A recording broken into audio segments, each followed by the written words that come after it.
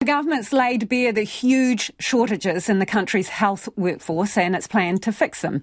The plan, developed with health agencies Te Whatu Ora and Maori health authority Te Whai Ora, seeks to address the shortfall by doing more to train and retain staff and attract international talent. Here's political reporter Giles Dexter. The Health Minister won't call it a crisis, but she admits New Zealand's health workforce is under pressure. It's already 8,000 workers short, and an additional 1,600 will be needed every year for the next 10 years to keep up with New Zealand's anticipated population growth.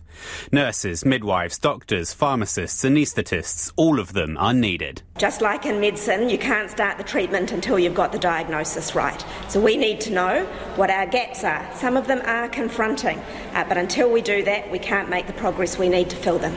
The government's health workforce plan sets out what will happen in the education and immigration spaces to address the shortfall. It covers things the government can do over the next year, such as more Earn While You Learn programs, a big push for overseas recruitment, and streamlining pathways for Maori and Pacific workers. Te Whatu Ora's Chief People Officer Andrew Slater says the plan's been developed over the last year, with input from the frontline and from unions. The focus is on how do we retain our current workforce, how do we train in New Zealand and make health a really appealing place for New Zealanders to come and work, and then 3, how do we supplement that with our internationally recruited workforce. The Health Minister says while research on workforce gaps had been done before, something on this scale could only happen because of the merged health entity. There are a number of actions we can take now that we couldn't take when we had 20 DHBs competing against each other for staff. In that old system, it was nobody's responsibility to address the training pipeline.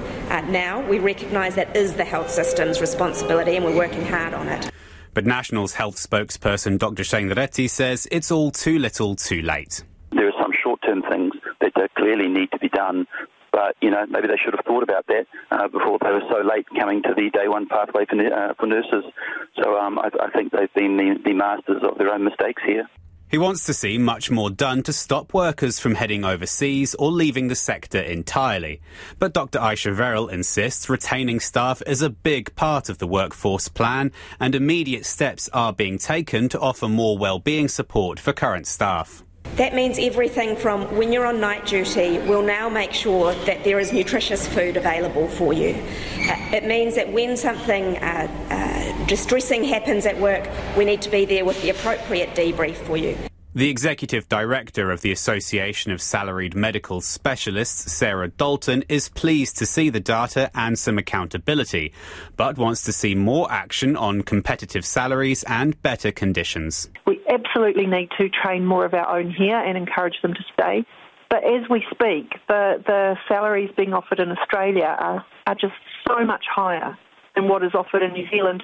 And as far as we can see, there is no interest in even attempting to close that gap. The government says it's a problem decades in the making, but it's giving itself just 1 year to get these fixes off the ground.